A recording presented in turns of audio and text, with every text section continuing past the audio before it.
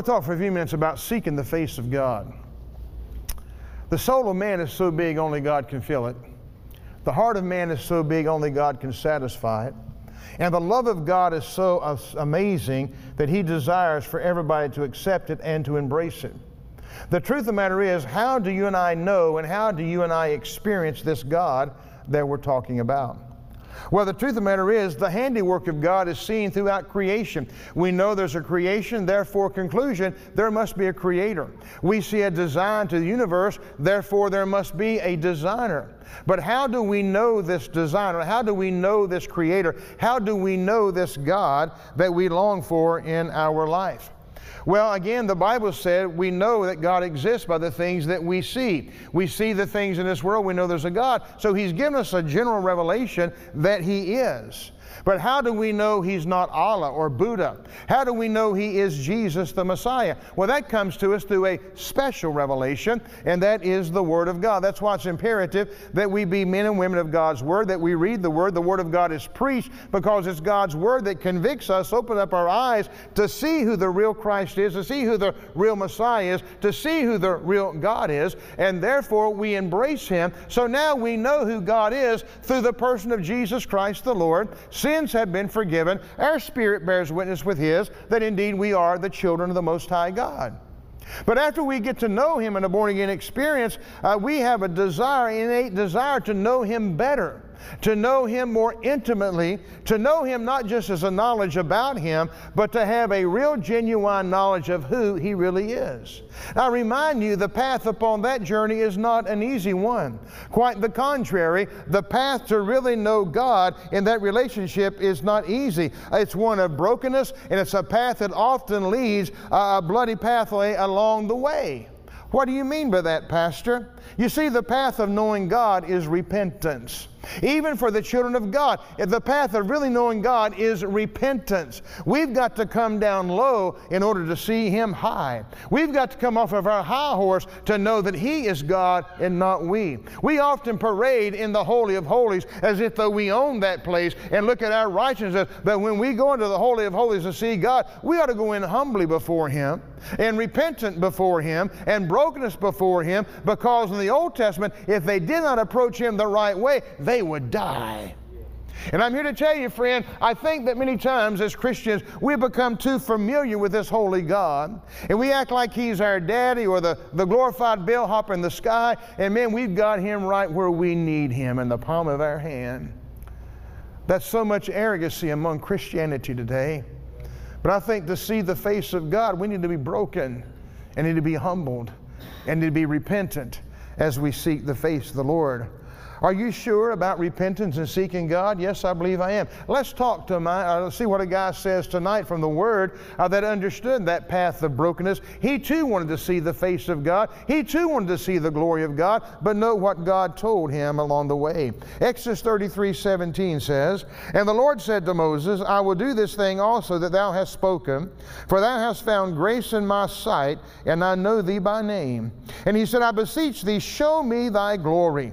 And he said, I will make all my goodness pass before thee, and I will proclaim the name of the Lord before thee, and will be gracious to whom I will be gracious, and will show mercy on whom I will show mercy. And he said, thou canst not see my face, for there shall no man see me and live." We're talking about wanting to see the face of God, but God told Moses, no man can see my face and live. When Moses asked God to show him the glory, the Lord warned him that no man can see me and live, for no flesh can be glory in the presence of God. Even under the new covenant we live under, we still cannot behold the glory of God unless we die as well. No flesh can glory within His presence. There's a connection between God's glory and man's death. Understand that. There's a connection between God's glory and man's death. Know what the Scripture said. When Moses began to press the issue, God said, I want to see you. I want to see your glory. And God said, you cannot see my face, for there shall no man see me and live. Moses was familiar with the things of God. Moses was given a blueprint of the architectural design of the tabernacle itself. He was the man chosen of God to receive the architectural blueprint, if you will, of the pre-Calvary model of salvation and man's path back to knowing God in completeness and forgiveness of sin through the blood of Jesus Christ the Lord. Maybe Moses looked at the tabernacle and maybe he read and reread the law of Moses and said, you know what, this is good, but there's something missing.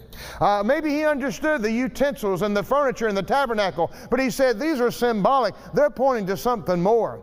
We have something here, the old, but I want something of the new. I see there's part one, but I want part two. I see the tabernacle. I see the furniture. I see the utensils. I understand what the law God gave me means, but I want to see the God who's behind all of this stuff.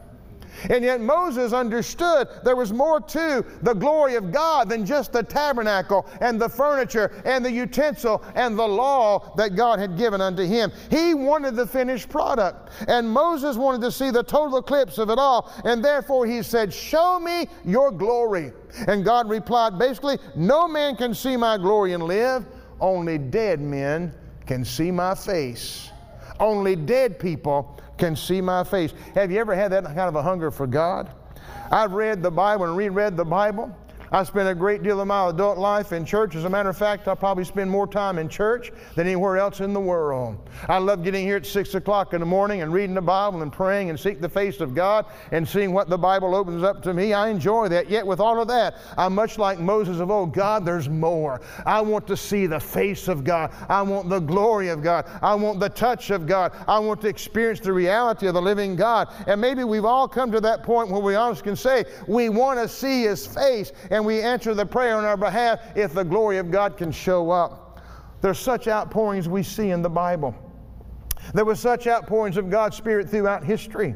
On the book of Acts, in the day of Pentecost, the glory of God came down upon them as a result of their waiting, their tarrying, their brokenness, and their humility before God. 20 years later, when Paul the Apostle went to the Ephesians believers and they had never received the Holy Spirit, the glory of God came down upon them again. We read about Amy Semple McPherson, Smith Wigglesworth, people like William Seymour, who used to stick his head in an apple crate praying for the glory of God to come down. He wanted his face to be hid from God's glory, but he stuck his face in an apple crate and prayed for God's glory to come down during the Great Azusa Street meeting. We talk about people like Cho in South Korea and the Brownsville Revival, and the list goes on and on and on. When the accumulated prayers of God's people gathered together with a crescendo of power and of hunger and of intensity, it finally gets to the point where God says, I think they're serious about me. I think I see some dead people there. I think I see the humility and the brokenness that they'll bring before me. And God says, you know what? I believe it's about time that I show up and manifest my presence to them and show up and manifest my glory to them because they're dead as far as I'm concerned. Then humility and brokenness, and they throw everything they have upon me. May God grant us grace to pray. May God grant us a humility to pray. May God give unto us a spirit of humility to cry out to the living God. There are many Christians today that really do not understand what intercessory prayer is all about. More times than not, we think screaming at demons is praying. We think shouting out demands to God is praying. We think just confessing the Word of God for what we want and what we think God wants to give us. We think all of that's praying. But friend, we simply need God to show up. When we pray and seek the face of the Lord, it's not about me, it's not about you. It's about the manifest glory of God coming upon us as dead people in the presence of the living God. Beloved, there's a battle for prayer and a battle as we pray. I realize that we don't hop down on one knee and mumble a few words in the presence of God and get victory. Every time that I get on my knees to pray, there's a battle. And when I'm on my knees, a battle to get there and a battle while I'm there. I hit my knees and the battle is get up, you're done. Why? Because I know I have to pray my prayers through all the opposition that demonic powers and forces can hurtle over me in my prayer time. I remind you, he wants to discourage us when we pray. Why? We know where Satan's seat is. Satan has made his headquarters in the atmospheric heavens of where we pray, and every time we pray, we got to pray through that opposition. And no wonder the Apostle Paul said, we wrestle not against flesh and blood, but against principalities, against powers, against the rulers of darkness of this world, against spiritual wickedness in high places. Daniel prayed for 21 days. Not that God didn't hear him, but there was a battle in the heavenlies. And because he continued to be faithful in prayer, he continued to seek the face of God, he did not give up, and God answered, and the desire of the heart was given for the glory of God. Friend, if the Spirit of God could help us to reject this rulership of the domain of Satan and his forces of darkness, if enough of us would reject his domain the right way, I believe we would see the manifest glory of God come over New Life Assembly, over Lakeland, Florida. And if we prayed enough and long enough with enough people over the United States of America and even around this world, for the glory of the Lord shall fill the earth. Where is it at tonight? Where is it at tonight? If we will do our part, I believe God will slap an eviction notice upon the regions of the damned and say, get lost, because my manifest glory is coming upon those who've repented, upon those who are broken, upon those who have a humility spirit, a humble spirit, and those that are seeking my face, not for their own self, but for the glory of God to be manifested. Such praying will open up heavens over our community, over our state, and over our nation. I do believe when the glory of God comes, people will be drawn to that glory. Remember when the bush caught on fire in the Old Testament? What happened? It drew Moses, didn't it? There's something about the supernatural presence of God. There's something about the glory of God manifest in the right way that draws people. How can such things happen? It happens when there's a visitation, a manifestation of the presence of God. May we be people of prayer. May we be prayer warriors. May we be intercessors. And we pray in such a way that will open up the gates of heaven and shut the gates of hell for the glory of God. One of the problems I think that we have is whenever we have a good service and when we feel like revivals come, we tend to camp out around that particular burning bush and we no longer press in with God, so we just dance around that burning bush, so to speak. We're so caught up on what happened at the bush, we never go back to Egypt to take the deliverance to the ones that need it. All we want is His presence, His glory, the tinkle, the feel good.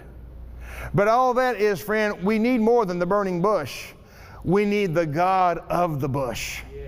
And when we know the God of the bush, then we can't help but go back into Egypt, the world, and tell people about the God who can set free, the God who can save, the God who can deliver, the God that can do great and mighty things. Friends, it's not enough simply to be blessed. I want to receive the blesser. It's not enough just to be anointed. I want to know the one that does the anointing. It's not just enough to be using the gifts of the Spirit. I want to know the giver of those gifts. It's not enough just to camp out and enjoy the toys that God gives us. I want to know the maker of those toys. It's not just about blessing and anointing and the feel good. It's about knowing the God who makes those things possible within our life.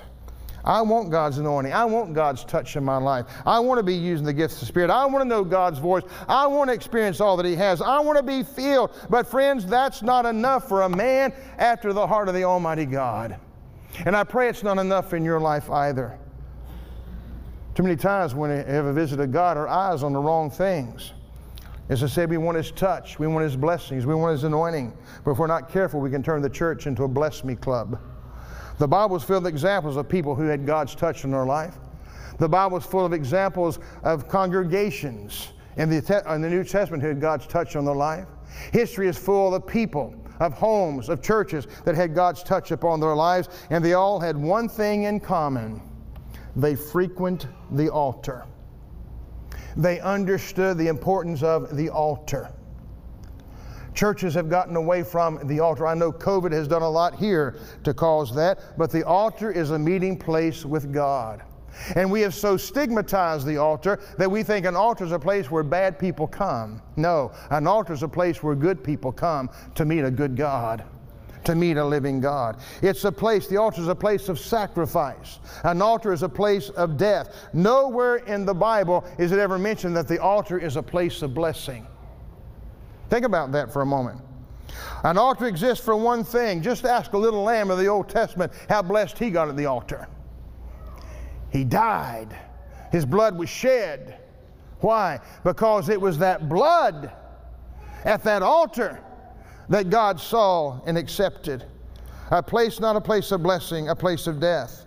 If we can embrace the death, then perhaps we can see God's face. And seeing God's face, experiencing God's glory, demands death to those of you and I that are seeking God. Now that's you don't hear that often, do you? But if we're going to see God, we got to die. How do we die, Pastor? The New Testament principle of dying to me is repentance, humility, and brokenness before God. Like the publican, and not the Republican, the publican in the Bible. The old Pharisee went, I thank God I'm not like that publican.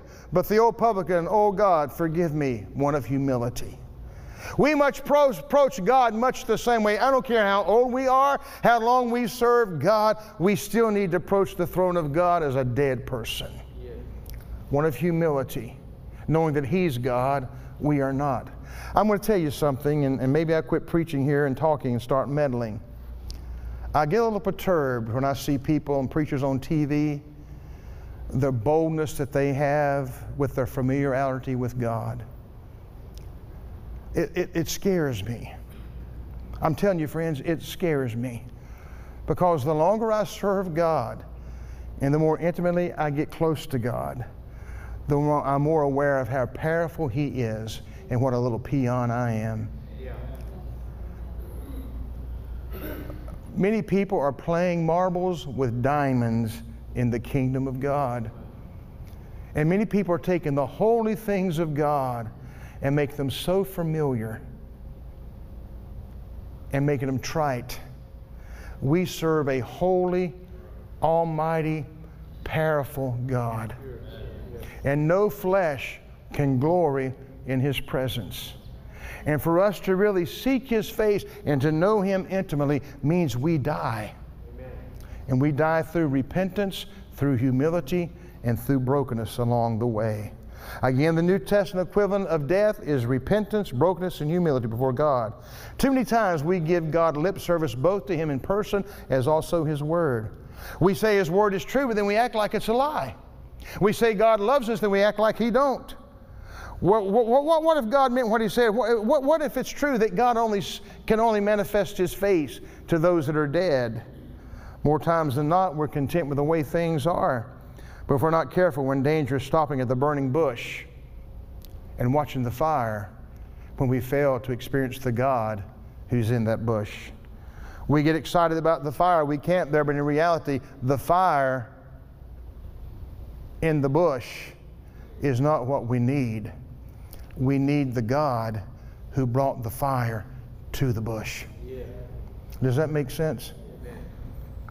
The true purpose of God's visitation among us is that lives might be transformed. As we enter into the presence of God, into His face, it's not just to bless me, oh God, but transform my life. Renew my spirit. Encourage me, make me, mold me, put me on the potter's wheel, and make me what you desire me to be, all for the glory of God. Now that's the true purpose of God's visitation among us. Let's get our eyes off of God's toys, and off of God's blessings, and off of God's gifts, and let's get our eyes upon God. Get our eyes off the burning bush onto the God who brought the fireworks in the first place. Like Moses of old, we cried out, Lord, it's not enough. Oh, friend, I appreciate the fire, but I want the living God of the fire. Are you hungry for such a relationship with God? Are you hungry for true bread? Are you thirsty for living water? I want to see who He is. I want to know who He is. As a church member, as part of the church, I want to know my God. Not just as a God of blessing or a God of healing or a God of anointing or a God of miracles, all that's important, but I want to know God. I marvel at the words of the Apostle Paul. This man had a revelation from God's Word second to none. He got saved and filled with the Spirit, led into the wilderness, or led into Arabia for 3 years. Nothing but the Old Testament and prayer. And the man came out of that place with a revelation that gave us probably 2/3 of the New Testament. What a revelation he had. And yet he still said, oh, that I may know Him and the power of His resurrection in the fellowship of his suffering. If the great apostle Paul wanted to know God more intimately, where in the world does that leave me? Oh, that we know our God, that the church would know God. That's where we must stand, calling upon God to open up heavens right here at 8595 U.S. Highway 98 North at New Life Assembly of God. Nobody on this earth can strike the match of the burning bush. Only God can strike that match. But we can sure provide the kindling, can we not? I said we can sure provide the kindling for the glory of the Almighty God.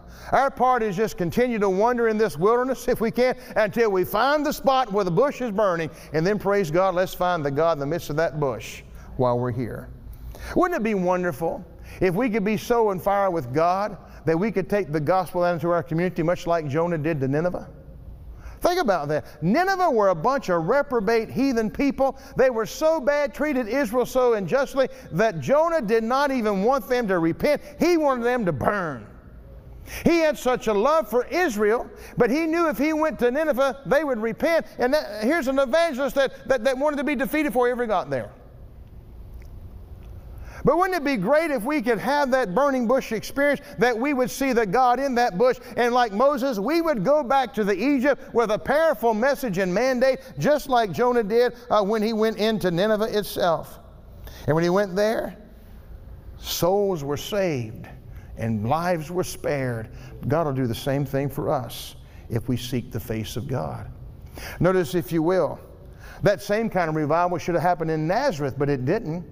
Jesus Christ, the Son of God, walked the streets, and he went into the synagogues, and a genuine revival should have been there as he went in, and he stood up and he said, "The Spirit of the Lord is upon me," and then he read from that passage the things he wanted to do. He wanted to heal the sick, he wanted to open up blind eyes, he wanted to set the prisoners free, but they would not allow him to do that because of their unbelief. May I remind you, Nazareth was the Bible Belt of that day. And sometimes we look to the wrong place thinking God's going to move. And sometimes we look at other places thinking God can move. God could have moved in Nazareth and they wouldn't let him. And it's impossible for God to move in Nineveh, and he did. So we may think we are in an impossible place today. But I'm going to tell you, if we will seek the face of God as a dead man or a dead woman through repentance and humility and brokenness, God can so empower us with his mighty presence that we can go back into Lakeland and to the far corners of this world, and people will take knowledge of the God that we know. It doesn't matter what a person looks like. It doesn't matter what a place looks like. Only God knows the plans he has for the future. Many Christians say, well, there's no hope for the major cities like Miami or Orlando or New York or Chicago or Hollywood or even our little hometown of Lakeland. There's just no way in the world anything's going to happen. But friend, if Nineveh can experience a move of God, why can't our major cities around the world? But I'm here to tell you, I hope you understand me. If all we want is God's blessings and God's toys, and all we want is God's giftings and God's glory or God's feeling good around us, it's not going to get the job done. But if we will go before the throne of God as a broken, dead man, and he can so touch us and equip us, when we go back in the world, they'll say the same thing they did at the early church. They took knowledge that they had been with Jesus. Yes. They took knowledge that they had been with Jesus. Praise God. Only dead men can see God's face and live. And the Bible said in Numbers 14:21, the glory of God will cover the earth. Now the high priest of the Old Testament knew something about this. He was a dead man walking into the Holy of Holies. Now think about this. The high priest on an annual basis would go into the Holy of Holies. He would stay up the night before all night long reading the law. Other priests would stay up with him because he would not want to go to sleep for fear he would dream something that would defile him. All night long he stood up reading the law. The other priests would hold him up. The only way he'd ever walk out of that room was by the mercy of God after he entered in. Now we don't understand about approaching the glory of God today as they did in the Old Testament. We talk about the glory and say the glory is here, but is it? The anointing of God is here. It may be a measure of God's anointing. It may be a measure of God's glory, but it's not the totality of it all. Mountains melt at the manifest glory of God. Demons scream at the manifest glory of God. They're not impressed about religion. We fail to understand something about the glory of God. The Apostle Paul said, no flesh should glory in His presence. If there's flesh present when the glory of God comes, then it's got to be dead flesh, because nothing can live in the manifest presence of God. The only mortal thing that can remain in His presence and stand is dead flesh, because only dead men can see the face of God. Now think with me a few minutes about what must have happened to the high priest in the Old Testament. Once a year, he'd leave his home with a heavy heart. He would probably kiss his family goodbye and say, I hope I will see you all tomorrow. They would sacrifice an animal, be a lamb or goat, whatever. He would take the blood and anoint his ears, his thumbs, and his big toes, which was symbolically saying, I'm a dead man. He would dress himself with a high priestly garment. No doubt he would say, is my ephod on correctly? Do I have everything in proper? Is it where it needs to be? Am I dressed the way I need to be dressed? Am I okay? Is there anything out of order? And they would tie a rope around his ankle. And then they would give unto him a bowl or container that was connected to a chain that had hot embers in the bottom. The priest would take a handful of holy incense. He would drop it on top of the embers, which would create a thick cloud and its beautiful smelling smoke. The priest would then stick the censer under the veil, get down on his knees, and open up that veil, in my opinion, take a quick breath and pray for the mercy of God. Put that censer in and wave it back and forth until the smoke filled the entire Holy of Holies. And as he would take that veil back, he would crawl in. Friend, it's a lot easier to approach God on our knees than it is on our feet. Yeah. And while he was there in that Holy of Holies, the smoke was everywhere, hoping to hide his face from the manifest presence of God. Everything he did blindly, because he could not see. When he offered up the blood, when he went through the utensils, everything he did, the smoke was so thick, he had to do it by faith, by feeling. And if everything was done right, God accepted the sacrifice and he was able to come back out. The way he knew the covering cloud was thick enough was that he could not see anything at all inside that Holy of Holies. That's remarkable. How come we think today that we can approach God differently? Well, Pastor, I'm washed in the blood. I can come boldly to the throne of grace. That's right, but we still come in as dead men. In God's mercy that keeps him away from us, from generation to generation, Christians have prayed strange little prayers, and they beat upon the ground. Lord, show me your face. Lord, show me your glory. Lord, let your manifest glory be upon us. And I believe God understands that we want it. But on the other hand, he holds us at bay because he said, I can only come to where you have died. Isaiah said, the year that he saw King Uzziah died, I saw the Lord high and lifted up. When the kings of our life die, when we die to ourselves and say, it's no longer I that live, but it's Christ who lives in me, then we have the chance of seeing the manifest glory of the living God. Here's something to think about that makes no sense to me, but here it goes. Why does God come near death? Why does God come near death? What is it about the stench of burning hair and burning hide of a sacrifice that's so inviting to God to cause him literally to leave heaven and enter into a Holy of Holies in the Old Testament? What is it about the stench, the smell of burning hair and burning hide? I don't know about you. I can't stand to smell flesh burning. I can't stand to smell hair that's burning. And yet it moved a holy God from the throne of heaven to come into a Holy of Holies where that smell of death was at. There's something about death that's inviting to God. And you may not realize it, but death has been in every revival of church history. Death of many of the people brought forth the Azusa Street revival. Death was the first and the second Great Awakening. Death was about the Pentecostal pioneer Frank Bartleman of the Azusa Street revival said, the depth of your repentance will determine the height of your revival. The depth of your repentance will determine the height of your revival. What am I saying? Christians, let's be repentive. Let's be broken. And let's be humble as we become before the holy God. He's the master, we are not. The more death that God smells, the closer He seems to draw to us. I don't understand it. It's as if the smell of that sacrifice was a signal to God to draw close to God in that moment without striking them down for their sin. God cannot come close to living flesh because the living flesh reeks of the smell of the world. There's something about the death that God likes. Does that make sense to you?